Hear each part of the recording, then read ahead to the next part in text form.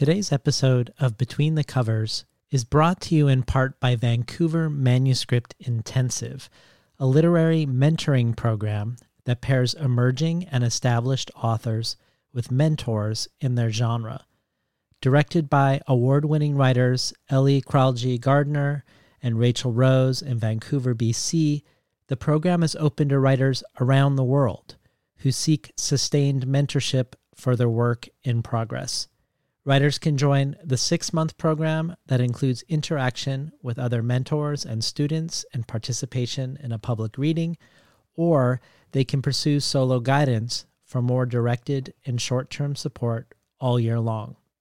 This year also inaugurates the VMI Fellowship for a writer of exceptional promise with a manuscript in progress who has faced significant barriers to fulfilling that promise, including but not limited to racism, poverty or class barriers, geographic dislocation or refugee status, single parenthood, disability, or serious illness.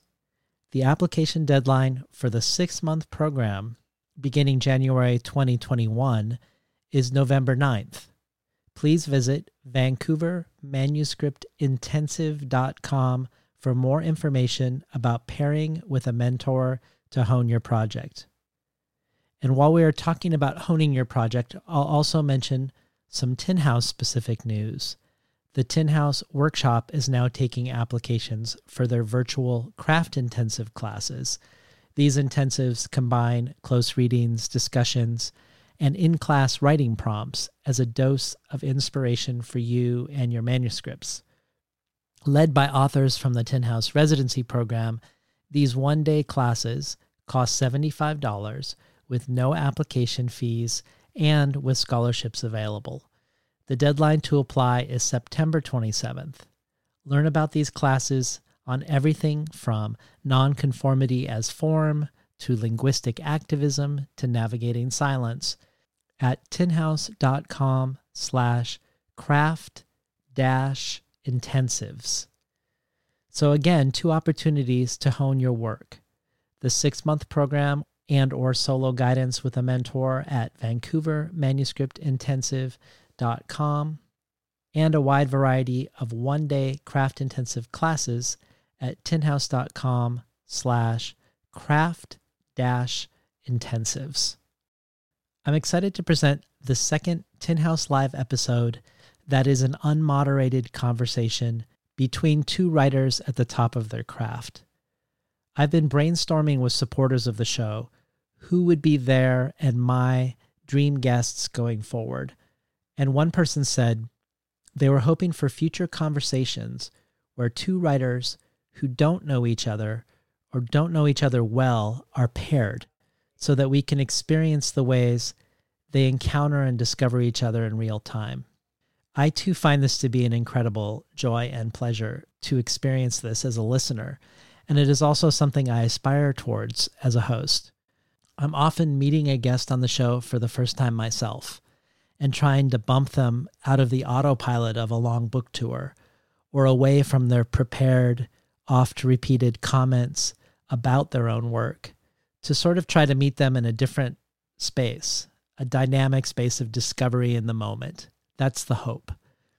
But I also think there is a type of conversation that can only happen with 2 people who are very close. 2 people bonded by regard and love, by a deeply established and nurtured rapport between them.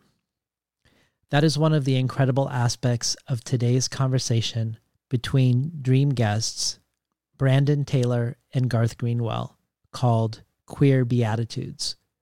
This conversation goes places it could only go because of the places they have gone together already, emotionally and intellectually, in their ongoing day-to-day conversations, the public side of which is one of the top reasons, if not the top reason, to be on Twitter, a conversation that is often challenging, provocative, mind-expanding, heart-opening, and often hilariously entertaining, but always full of a mutual generosity of spirit.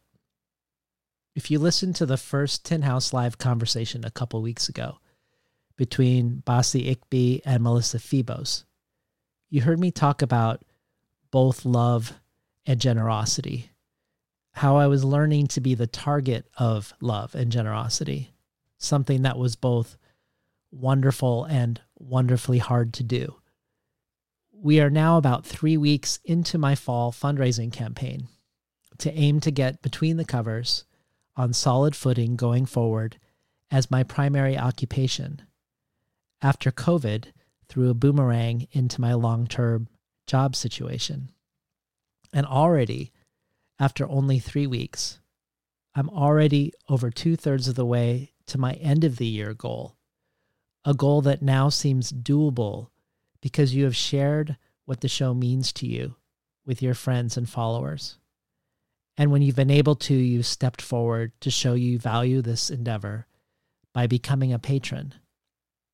The entry level to join a dynamic listener-supporter Between the Covers community, one where you get resource-filled emails with each episode, can participate in brainstorms about how the show could and should look going forward and who to invite, is only $1 an episode, or $24 a year.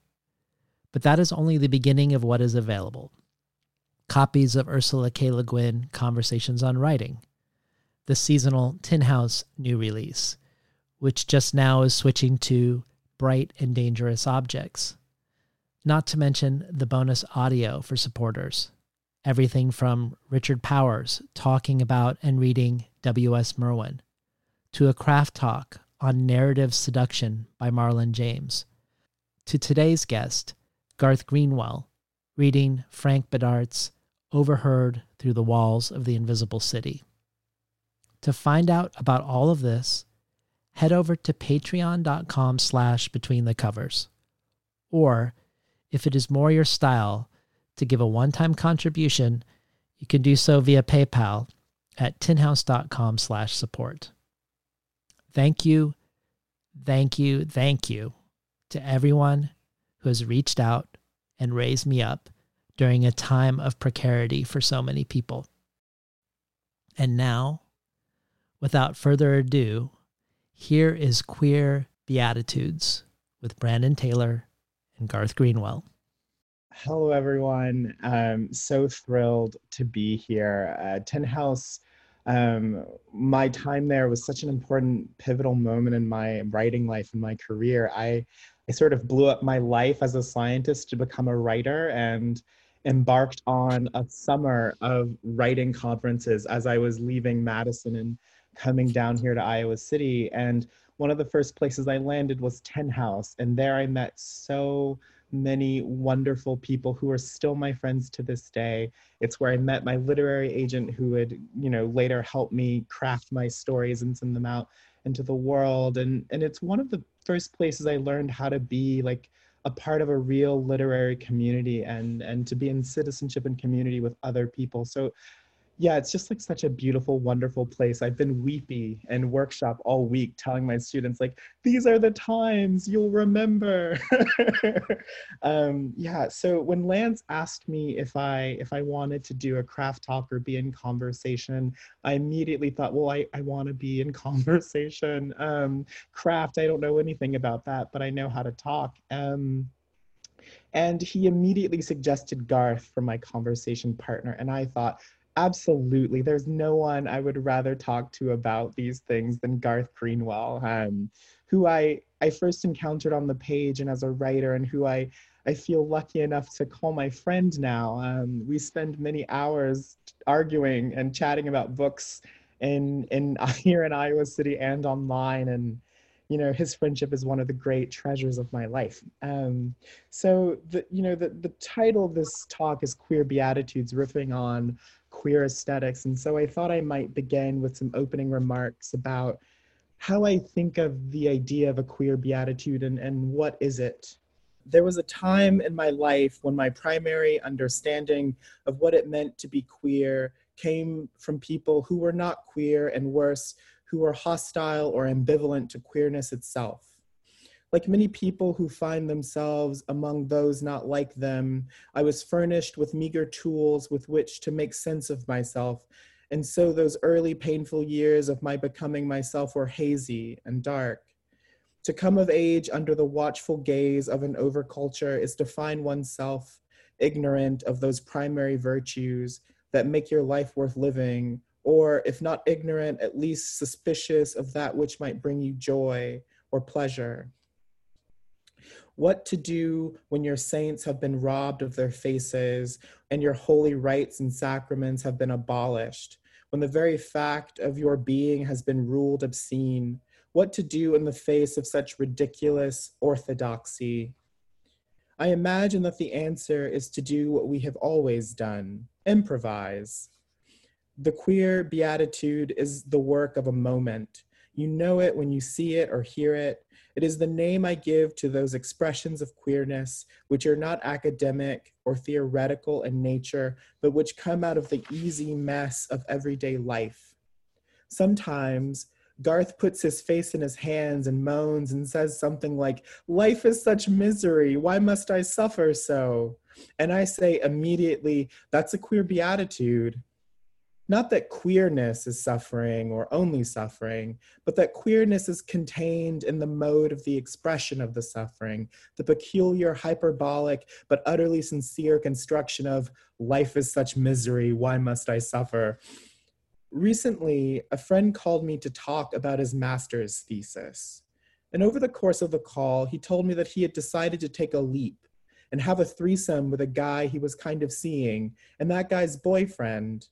And at the end of the call, which had gone on for hours and had absorbed all of the ready material of our lives, he said goodbye, and I said, "Good luck with your threesome. Be safe. Wash your hands. Don't fall in love."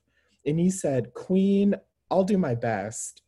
The extremity of it, the silly randomness of it all, the sheer volume and texture of the exchange, the fluid, easy range with which we moved from academia to sex, to TV, to life, to love, to wishing each other well, to accepting that a threesome was simply another part of a Tuesday afternoon. This is a queer beatitude. Those moments in our lives, those constructions of thought or expression or feeling, which are a direct result of and which seem entirely predicated on our queerness, those are our beatitudes. The states of utter bliss or blessedness, the moments when we are most ourselves, or those moments of pain or agony that are legible only to those who know. How else to explain the moment days later when my friend explained that the threesome had not gone well, and I didn't even need him to say that he hadn't heeded my warning about not falling in love or letting his feelings get too intense, because I knew already what had happened. The moment of falling in love with one party and a threesome with a married couple, that is a queer beatitude. The moment in which my friend goes over the options for how he can get his nails done now that he is looking for a job, and he knows the cis conservatives of Alabama's middle management class will see his femme presenting tall, fat self and purse their lips. That too is a queer beatitude. The fact of his having to face it, and the fact of his not needing to explain it or why it is wrong.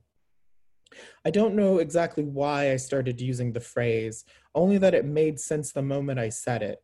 There was the feel of something holy, something big, something silly, something campy, something bright, something true, something utterly ours. It sounded like the sort of thing dreamed by people much smarter than me with better organizational skills and brain chemistry. It was an infinitely motile filament that I could thread through and around anything. But I guess, simply, a queer beatitude is whatever we say it is. Queerness is capacious, multifarious, ever-evolving, situation and subject, affect and expression. This is one of our great virtues. Brandon, you have such a beautiful mind. Oh, thank you, Garth. Yeah, so I thought we might just now start riffing on the idea of a queer beatitude, because it's something that it's often you say something incredibly beautiful and profound about how we live in the world. And I say, that's a queer beatitude. So I often feel like I'm just like stamping anything you say for my own purposes. Oh, that's so funny that you say that because, I mean, I have just shamelessly and ruthlessly appropriated your idea of a queer beatitude, which has entered my own sort of critical discourse and way of making sense of art and the world. And sometimes I credit you, like in formal occasions, if I'm working from notes, I credit you, but sometimes I just appropriate it and pretend that it's my own brilliant idea. But so, I mean, I don't have prepared remarks or anything as beautiful or as eloquent as what Brandon said to share. But, when I think about sort of how I've appropriated this idea of queer beatitudes and how sort of in the 3-4 years now of our friendship, sort of the idea has accompanied our many conversations and thoughts. I mean, I also, like apostate that I am, go back to the Gospels and think about Jesus's beatitudes. And, I mean, the fact that at the heart of the Sermon on the Mount is transvaluation. These are counterfactual statements where Jesus says, blessed are the poor, blessed are the meek, blessed are the hungry. This sort of taking a group of people or an experience that is generally disparaged or seen only in negative terms, and asserting instead that it is a condition of being beatus. It's a condition of being blessed or of being happy or of being fortunate. And that, that transvaluation seems to me really at the heart of queerness and of queer survival. I mean, something that you've heard me say many times, and anyone who was at Tin House last year heard me say, is that, I do think queer people are geniuses of transformation, and that the whole history of queer art is taking stigma and turning it into style, and the history of queer politics is taking stigma and turning it into solidarity. The history of queer desire is taking stigma and turning it into pleasure. And so that capacity to, as you say, sort of take an experience that one might see as stymieing or sheerly negative, and instead transvalue it and turn it into something that we can use. That seems kind of at the core of queer beatitudes to me. Also, just the very fact of counterfactuality, I mean, the fact that Jesus is saying things that are obviously not true, he's just sort of pointing to reality and saying the opposite is true. Like, that act of assertion feels really important to me. And it also feels just at the root of art making. Like, the reason we need art is because we need the realm of the counterfactual. I mean, we need to put a frame around a piece of reality and manipulate it, alter it, imagine something entirely new. And then it also seems important to me, and sort of true to queer aesthetics, the way that Jesus points to the future. I mean, he says, blessed are those who hunger for righteousness, for they will be filled, and that seems to me also something that's true of queerness, that queerness is always pointing elsewhere. Queerness is often pointing to the future. Sort of queerness is something we dream of arriving at someday. It's not a state that we inhabit. We are always imperfectly queer, dreaming of a more perfect queerness. But then we also point to the past. Something that seems true to me of queer art is that queerness, queer art often looks to the past for resources that help us imagine a future. And then, just the very fact, and this is something that I still find really useful in Christianity, even though Christianity is totally evacuated of truth value for me in any kind of metaphysical or theological sense, but just the assertion of a separate and sovereign system of values. That Jesus says, here are groups of people who are valued one way by the world, and I am asserting in the kingdom of heaven a different system of values. And that too finally seems to me what art is for, that art too insists on a separate and sovereign system of values. And, something among the many incredibly beautiful things you said where, you talked about queer beatitudes as pointing us towards values that might make life worth living. And I mean, to me, that is what art is for. Like, there is so much in me, and there is so much in the world, which seems increasingly dark, and to have an ever narrowing horizon of futurity. Like, there is so much that inclines me to say no to life. Mm. And something that I very desperately need from art is a reason to say yes to life. And that, that reason is never in, or yeah, maybe I'll say never, certainly seldom in sort of what art says, but instead lies in how art is.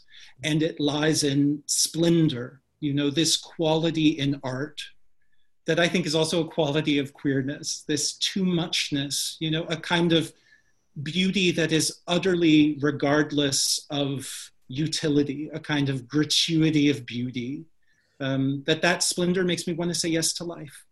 And that to me is, again, kind of what art is for. That's a queer beatitude. This idea of, you and I, we often in our conversations, I'll sort of make a very strict statement about the way things are. I'll say something like, well, Garth, you can't do that in literature. That's not real literature. And I always find that you always make the case for like, well, Brandon, that's a statement that has nothing to do with art. That's a statement that has everything to do with real rules and nothing to do with art at all. And I'll be like, well, yes, you're right, I guess. I always find that when we get into these conversations about queerness, you're always showing me the little pockets that exist outside of the sort of the regimes I've built in order to survive my life in some ways. I feel like in order to survive the currents and the buffeting of the world, I've sort of relied again and again on stricture, on sort of creating a smaller and smaller set of circumstances into which I can fit myself and be safe and secure. Like, I've always felt secure through reduction and through subtraction. And it's really only since, like getting out of that mindset and like talking to you and talking to other queer artists and reading more queer art that challenges my own sensibilities time and again, that I've come to sort of understand more about life in the world. Like, it seems a bit silly to say, but my own understanding of what the world is broadened through this sort of gratuity of beauty and through this gratuity, this sort of excess, the too muchness of it all. And I'm still sort of learning and thinking through all of this stuff. But, time and again, you challenge me. I'll say, well, that book is a mess. It has all of these voices and it's doing all of this extra stuff. And you'll be like, but isn't it great? But isn't it beautiful? Like, what, like you and your rules, Brandon, you don't need all of that. And there does seem to me to be something inherent in queerness that always looks beyond whatever limited understanding we have of it into something broader and more beautiful and sort of ever evolving on the horizon. Like, there is something in queerness that I always feel, it's like I consider it my little escape hatch, these little escape hatches we have out of whatever limited understanding we have of the world into something grander and more beautiful. And often those escape hatches come because of things you've said to me or things that you've shown me. Thing like opera, for example, was never a thing that I thought that I could really lay a claim to or sort of let into my life. But knowing you, like, I've come to love opera in a way that I never thought I could or would, or I've come to understand it in a way that I never thought I could or would. And so futurity, certainly something that seems inherent to sort of these queer forms. Yeah, well, I mean, Brandon, what you're describing to me just sounds like friendship, and, like that's sort of the exhilaration of friendship and the exhilaration of love, that sense that someone is giving you a broader sense of the world. I mean, that to me is what's so exhilarating about our conversations where you explain to me things like how electricity works, all sorts of things. So, I mean, it's certainly something that goes both ways. One of the things that's difficult, like when I give a lecture that I often give on queer aesthetics, or this, I taught at Iowa this past semester a seminar on queer aesthetics. And I mean, one of the real difficulties of that is that I think, the single defining feature of queerness I feel sure of is that queerness is allergic to definition. Definition is just literally drawing a line around something, making it finite. Yeah. And queerness is all about leaping across borders and sort of refusing the rules and finding those escape hatches. And that's something that to me is really exciting about queer art. And it's a gift that I think queer art can bestow on the culture more broadly. So, I mean, one of the things about queerness, and one of the reasons that like queer is a term that is important to me. It's not that I don't identify as a gay person or as a gay man, I do. But, queer has a kind of adversarial relationship to the broader culture that feels important to me. And I think that's true of art that feels excitingly queer to me, that there is a way in which, again, it's sort of asserting an independent and often a kind of adversarial system of values. Well, the thing about our sort of capitalist culture is that it is extraordinarily good at absorbing the adversarial and commodifying it. Yes. So something that's true of queer art is that you have the Vogue scene, which is this countercultural, radically other space that's in radical sort of distinction to a mainstream culture, until Madonna puts it in a music video, until all of a sudden there are, these series, there's Pose, there's et cetera, and there's a way in which one of the reasons queerness, this allergy to definitions is so life-saving for queerness is that, queerness is constantly shifting to resist appropriation.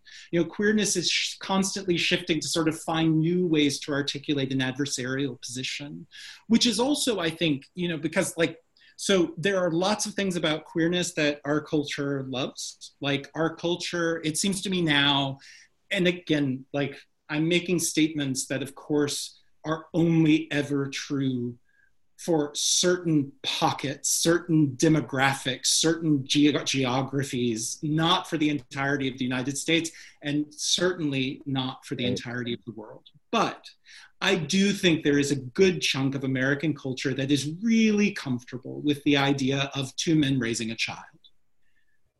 But that same sort of chunk of America is still utterly repulsed by the queer sexual body. It's utterly repulsed by the idea of those two men fucking. And so there's a way in which, this is another gift that when I look at queer literature, I mean, I think this is a real gift that queer literature can offer, literature more broadly, is a kind of commitment to the sexual body precisely as that which is most resistant to appropriation and most resistant to commodification. And that sort of, again, it's a kind of transvaluation to sort of say, what is it that the mainstream culture rejects? What is it that the mainstream culture is frightened of or finds disgusting or finds repellent? Let's go there. Let's investigate that. Let's find out, what values are being occluded by this mainstream culture. That to me is just an extraordinary gift to humankind on the part of queer art. Yeah, I mean, to me, you said so many brilliant things. I have so many thoughts about them. One thing is, it seems to me that one of the features, not bugs, of queerness is the capacity to be ambivalent toward the overcultural imagination. In some ways, the overculture needs us, but we don't need it. We're free to take it or leave it. There is a freedom there, and I do feel it when I'm making art. There are moments in my work where I'm like, oh, I could do what is expected, but also I don't need to, because that's not my baggage. Like I don't need cis heteropatriarchy actually, like I don't need it as a framework. So I'm just going to elect to go do what I want to do, the actual sort of sites of inquiry and curiosity and an interest to me. And so there is something that feels really empowering to me as like an artist and as like a person, is my ability to sort of, in some ways, to some degree, opt out of what the overculture wants of me. You know, I mean, we really can't ever fully opt out, especially as like a queer Black person. Like there are ways in which I can't disentangle, but I do feel free to sort of disregard certain of its wants and demands.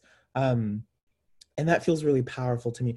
Another thing that as you were talking, it made me realize that I feel really overwhelmed and emotional when I see commercials about gay people with families and like being emotional.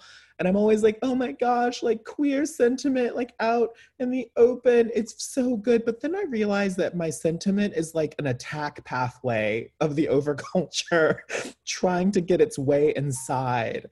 And that the very fact that the overculture has so decoded that part of queerness that it can create an algorithm that will target me at the place where I feel most vulnerable is actually something that we should perhaps be slightly more worried about, because it knows where we live now. Like it knows, like the overculture knows where we live, and the fact that the capitalist machinery, like capitalism for you and capitalism for me and capitalism for everyone, is actually not a utopia. And yet I feel in some ways like we're being primed to think it is. You've just short-circuited my ability to exist within the capitalist machine, Gar. Well, no, I mean, you know, this is why I think ambivalence is so important, and ambivalence is maybe the prime queer beatitude, you know? I mean, because in capitalism, being commodified is being loved. You know, I mean, this is how a sort of majority culture loves, you know? And so, yeah, when I watch that Gillette ad or whatever, where, you know, the father is teaching his trans son how to shave, I mean, I just lose it, you know, my whole, like, it's just copious tears. And absolutely that's genuine and true and sincere and also utterly bankrupt, you know? And so there's a way in which, I mean, that is precisely the usefulness of camp, you know, because like camp is the ability to inhabit all of these affects at once, you know? So, I mean, when I try to think about camp, like camp is a famously difficult thing to think about. And to me, Susan Sontag's essay does not help at all. Like it is just utterly useless trying to think about camp. The very great essay about camp is by Andrew Holleran. And it's about the extraordinary downtown theater artist, Charles Ludlam, who had the Theater of the Ridiculous and who died of AIDS in 1987, I would sometime around there. But Holleran talks about going to the Theater of the Ridiculous during the AIDS crisis, you know, as he was watching the community he loved be decimated, as his friends were dying. And sort of this radical camp art that was absurd and made you, you know, hysterical with laughter, and then also suddenly unveiled the abyss at your feet. And you didn't know what you were feeling. And Holleran, who, you know, very famously said, even after things like Angels in America were being made in response to the AIDS crisis, he said, art about AIDS, who cares? He says, it doesn't help. It's utterly irrelevant. He says, the only thing I want to read in the age of AIDS is the headline, cure found, you know? So he said, the only aesthetic response to AIDS that felt adequate to him was Charles Ludlam's, like, brilliant anarchic camp. And I think it's precisely because it doesn't allow a kind of monolithic feeling to congeal. Like, I am always suspicious anytime I think any cultural product wants me to feel a single thing. Like, if it wants me to feel a single thing, it's propaganda. And, you know, watching that Gillette ad, I feel overwhelmingly a single thing. And that's one sign that I'm being played, that my moral commitments are being instrumentalized to make me want to go buy a razor. Like there is a way that, that advertisement is beautiful and makes me feel so much. It is not art. Like art is always ambivalent in the sense that it does not allow us a single monolithic response, and that's its value. Yeah, I mean, applause break for Garth briefly. Yeah, I mean, and this is something that we've come to again and again in our conversations, this idea of, is it art? Like, is it art?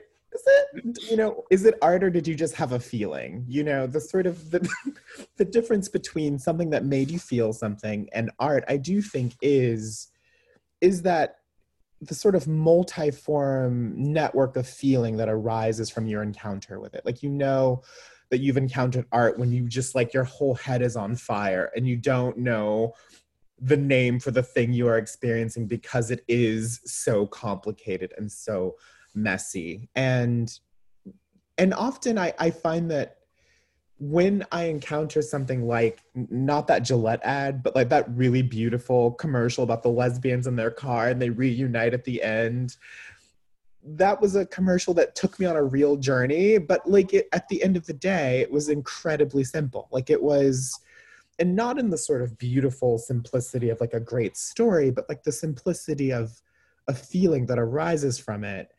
And, I mean, I sometimes come to this question of, is that good, or are we just hungry for representation to the point where we have lost our capacity to judge art and to engage with art? And where has our tolerance for discoursing about art gone when it's like, no, you can't be mean to this well-meaning TV show because they had a queer character on? Like, there's a way in which the capitalist machinery has insulated itself by giving us such a scarcity of resources with which to make meaning of what it's offering us. Yeah, representation. I mean, don't get me on a high horse about that, but I do think many of the brilliant things you said, it comes to something that I harp about constantly, which is what D.H. Lawrence calls the preservation of the relation between things being the basis of moral art. And art itself, true art, is moral at its core because it does preserve that true relation between things. And it's that preservation of that relation that does give us such a rich landscape of feeling and sentiment.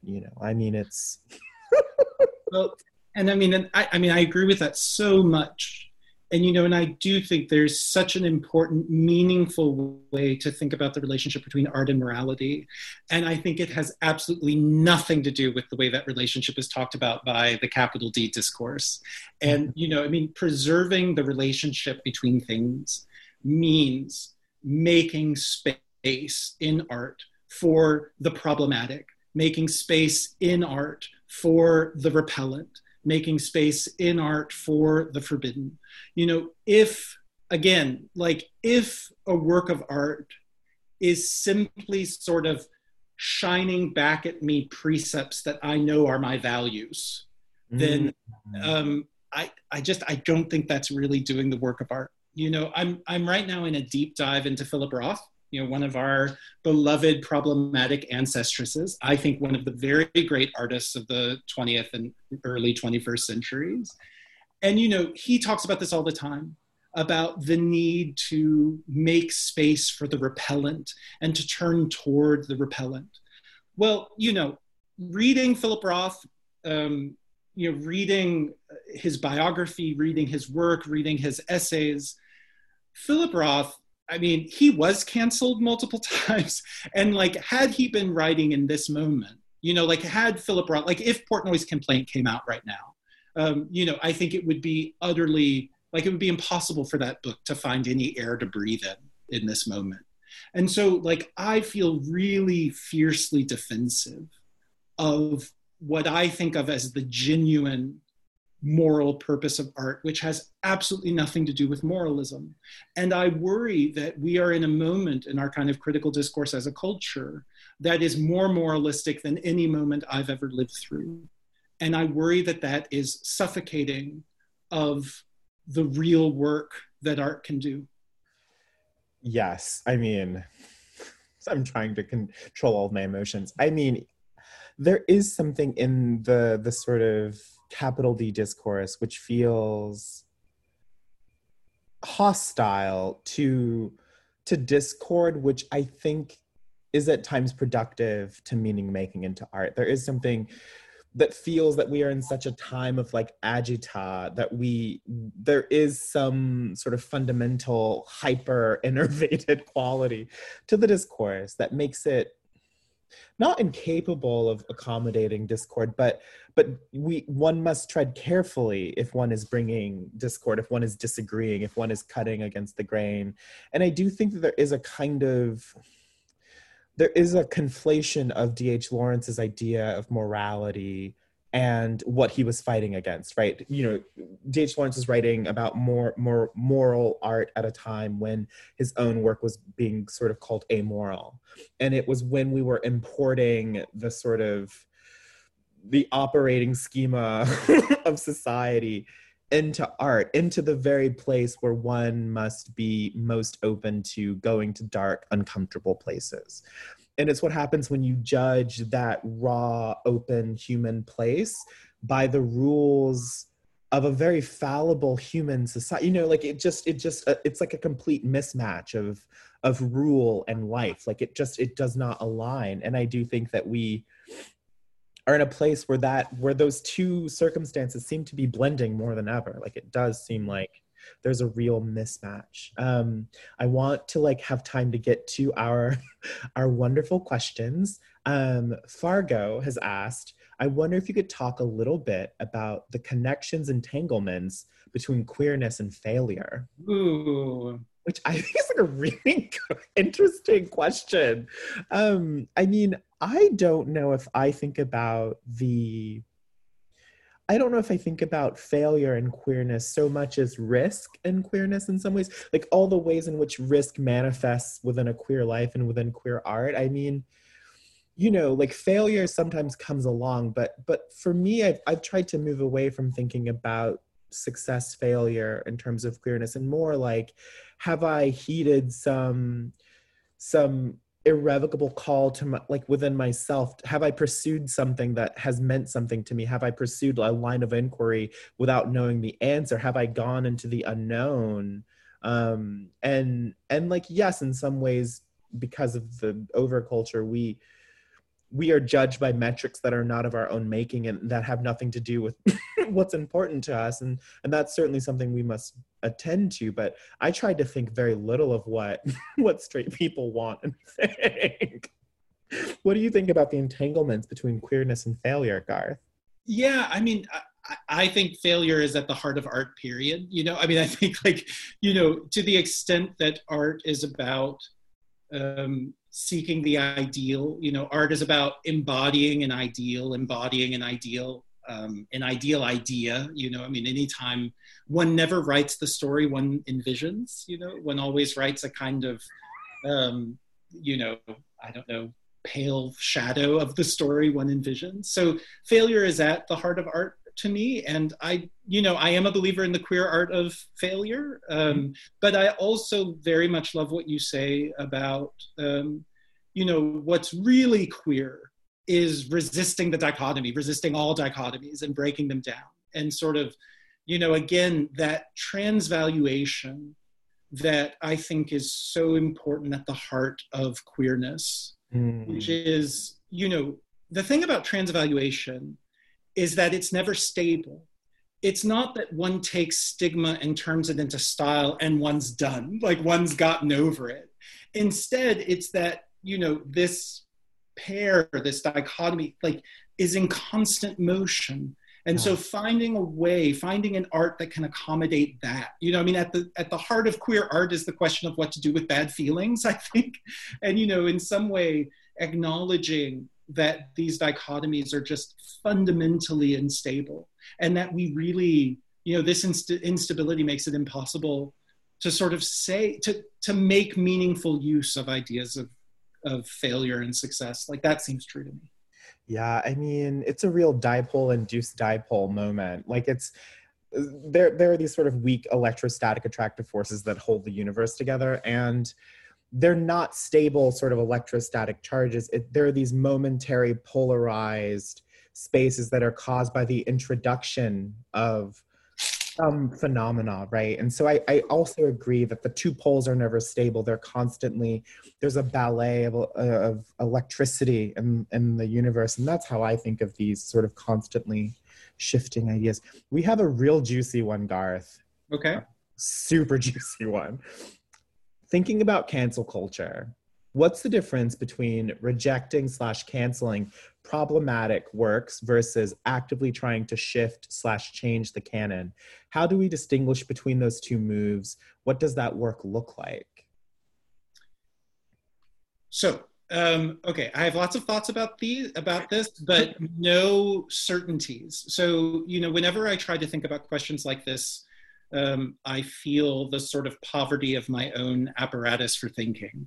I will say, I think everyone comes to their understanding of this individually, and I would never want to give anyone precepts, especially in art. I mean, to me, the cardinal rule of being an artist in the world is that I don't get to tell anyone what kind of art they should make. Like, nobody gets to tell me what kind of art I should make, and I don't get to tell anybody else what kind of art they should make. I think there should be an extraordinarily high bar for quote unquote cancellation, especially in realms of art. That I think, I always get very nervous when we start talking about representations, artistic, aesthetic representations as quote unquote violence. And I want to make clear, coming from Kentucky, growing up in the pre-internet South, I felt how damaging it was to only have available representations of my life that were not made by queer people. And, the fact that when I was growing up, the only ways in which my life was ever represented, like the only possibilities for my life, were that gay men could be child molesters and gay men could die of AIDS. Like, I understand how damaging that is. So I want to acknowledge that. At the same time, when we start talking about representation as violence, that seems to me a really dangerous course, because I just don't know how one says this art is an act of violence without following that with consequences that I don't think any of us want. Like, this art should be destroyed, this art should be prohibited, this artist should be in jail. I just don't know how one insulates the claim from the consequence. Also, so central to my life since I was 14 years old have been activism and art making. Like, I cannot imagine myself as a human being in the world without either of those things.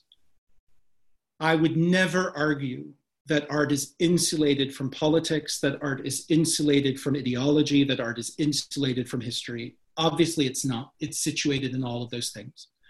But art making and activism, and again, I'm speaking individually for me, feel like very importantly distinct endeavors, and very importantly distinct in their relationship to the will, and therefore in their relationship to responsibility. So as an activist, working in a political realm, I need to speak with a kind of certainty and instrumentality, and to be responsible to my actions in a way that is all answerable to the will. So I have an aim, and I want to affect the world in a certain way to make change happen. Art isn't made that way in my experience. Art is not answerable to the will. When I am making art, I am responding to urges that, as I experience them, precede the will, and therefore cannot be answerable in the same ways to the claims of responsibility. And it feels to me really important, if we acknowledge the complexity of what it is to be a human being and just the muck of the human, and if we acknowledge that so much of ourselves is mysterious to us, it seems to me really important that we can say, I am putting a frame around this space, and within this space, I am giving license to elements of myself that I would be frightened to give license to in the actual world.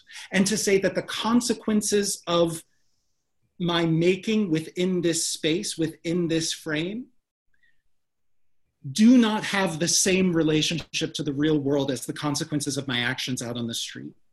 Like, that just feels so important to me, to acknowledging the complexity of the human, and also to avoiding a kind of repressive moralism. You know, we need a place where we can express the abyss of the human. And, you know, art is that place, but only if we preserve the moral meaning of a frame and acknowledge that art does not affect reality in an easy, unnuanced way. Yeah. So that's, I would say that. I mean, you just give a whole sermon about that. Honestly, would buy that essay. I mean, I think I agree with so much of all of what you've said on that score. And I guess my angle on it is, when you call something problematic, my first impulse is to be like, yeah, so what? Like, so many things are like, that is the nature of life. Did it like break into your house? Did it like harm you? And like my attitude about problematic art, or art which feels flawed or messy in some way, is to respond in art. Like, I try to meet messy, complicated art with messy, complicated art. I try to sort of interrogate my response to something, the set of questions it raises in me, and I try to meet that with art that answers back to it in some way. And like, yes, that certainly seems to me to sort of come from a place of like socioeconomic stability in my life right now. Like, I feel that I have the room and space to do that. And I do want to also acknowledge that these questions, the question of like the problematic representation, does begin to feel more urgent when the sort of overculture has turned the fire hose of representation on. It's like blasting your face with negative and sort of with bad art, essentially. Like, with the proliferation of bad art, these questions of problematic do begin to feel more urgent, because you look around the gallery walls and it's just all really bad $2 Walmart portraits, you know?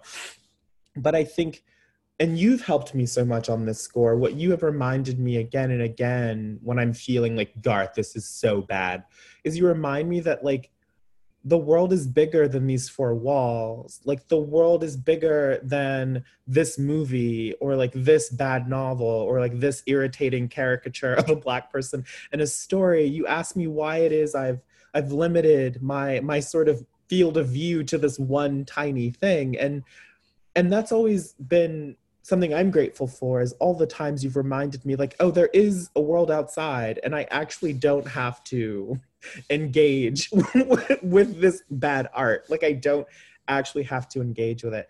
And where I can meet the bad art is in my own art. I can answer it and do it, want to sort of write into the world that which I feel is missing, feels like an important part of that conversation. And so to the question of how we frame this idea of reframing the canon or whatever, it's like, well, like, why do we need like, everyone has their own, like, make your own, and like, you don't need anyone to tell you who or what you are. Like, it doesn't.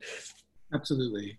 No, I mean, this is why, like, I hate the idea of canons, but I love the idea of traditions, because a tradition is just a conversation between artists across time, and everybody makes one's own.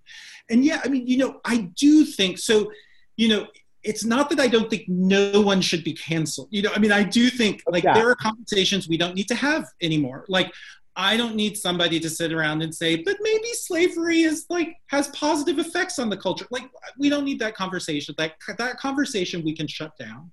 But I think, you know, and I actually, like in my undergraduate education, reading Plato, we had that conversation, you know, but like, we don't need to have that conversation anymore. Like but that the bar should be very high for those conversations that we say we shut down, and that there should be a kind of generous democratic spirit in that. And I do think, you know, there is no democracy without conversation. And so just the idea that, like, you know, that line where we say conversation closed should be quite high, and that we should be, I mean, I think it's all very complicated, but I would say, like, my default position is, as you say, production of discourse, not shutting down discourse. That the response to bad art is better art. You know? Yeah, I mean, that's the way I've always felt in some ways. It's like, oh, that was a really bad novel. I'm going to write a different story. You know, someone recently asked me, they were like, Brandon, we were talking about a really shitty, like, gay show that had come out, and they were like, I can't believe this show, and they were going on and on about it, and they were like, well, like, Brandon, like, why don't you write a piece of criticism about this? And I was just like, well, like, my response to bad representation of gay people is just to write stories with gay people in them. Like, I just write my own. Like, I actually don't need this. It's amazing that when I became more productive as an artist, the energy that I was willing to dedicate to the question of whether or not that show did justice to gay people, like, it just like went away. like I just had no more patience for it because I was too busy making art to care much. And it's also about sort of being honest about our targets. Like, yes. I mean, I think one reason why sort of there is this sense that we are positioning ourselves in relation to fragility as opposed to strength, I mean, is because, you know, really, I think, like, this YA novel that you think is problematic in some respect, and so you want it to be canceled, that is actually not the source of danger, fear, pain, that the source is elsewhere. And to sort of not feel that one has discharged one's responsibilities as a citizen in, you know, going on Twitter and attacking a YA author or whoever, when really we need to be mobilizing for November and we need to get Trump out of office, you know, but this sense that we do feel so vulnerable and powerless at this moment. And we are, I mean, I think we are historically at a moment of greater risk than any moment I've ever lived through. Mm-hmm. And so I understand that. But then again, it's a question of how can I best use my energy? Yeah. And maybe it's not going after this target that feels accessible to me, that I can exert some power over, but instead acknowledging the scale and difficulty of the task, which we're not going to solve by writing sonnets or stories. Like, we need to be in the street. We need to be mobilizing. You know, we need to not confuse art making with the responsibilities or criticism or response to art making with the responsibilities of citizenship. Yeah, Garth, you're right. Which is something that I find myself often saying when we meet. Hey. Yeah, register to vote. Get your absentee ballot right now. Register to vote. Or if you don't want to vote, that's okay too. I'm sure you have a good reason. Well, you know, there are reasons. Yes, but we should talk. We should talk about, let's just have a talk. I'm not going to judge. I just want to talk to you about your reasons for not voting. This is corrupt. Okay. So I think we're actually out of time. No, Brandon. No. Thank you so much, Garth, for talking to me. You're such a genius. It's such a privilege to get to chat with you. You're the genius. Thank you, Neil. Thank you, Risa, for doing the work. Thank you, Lance, for having us.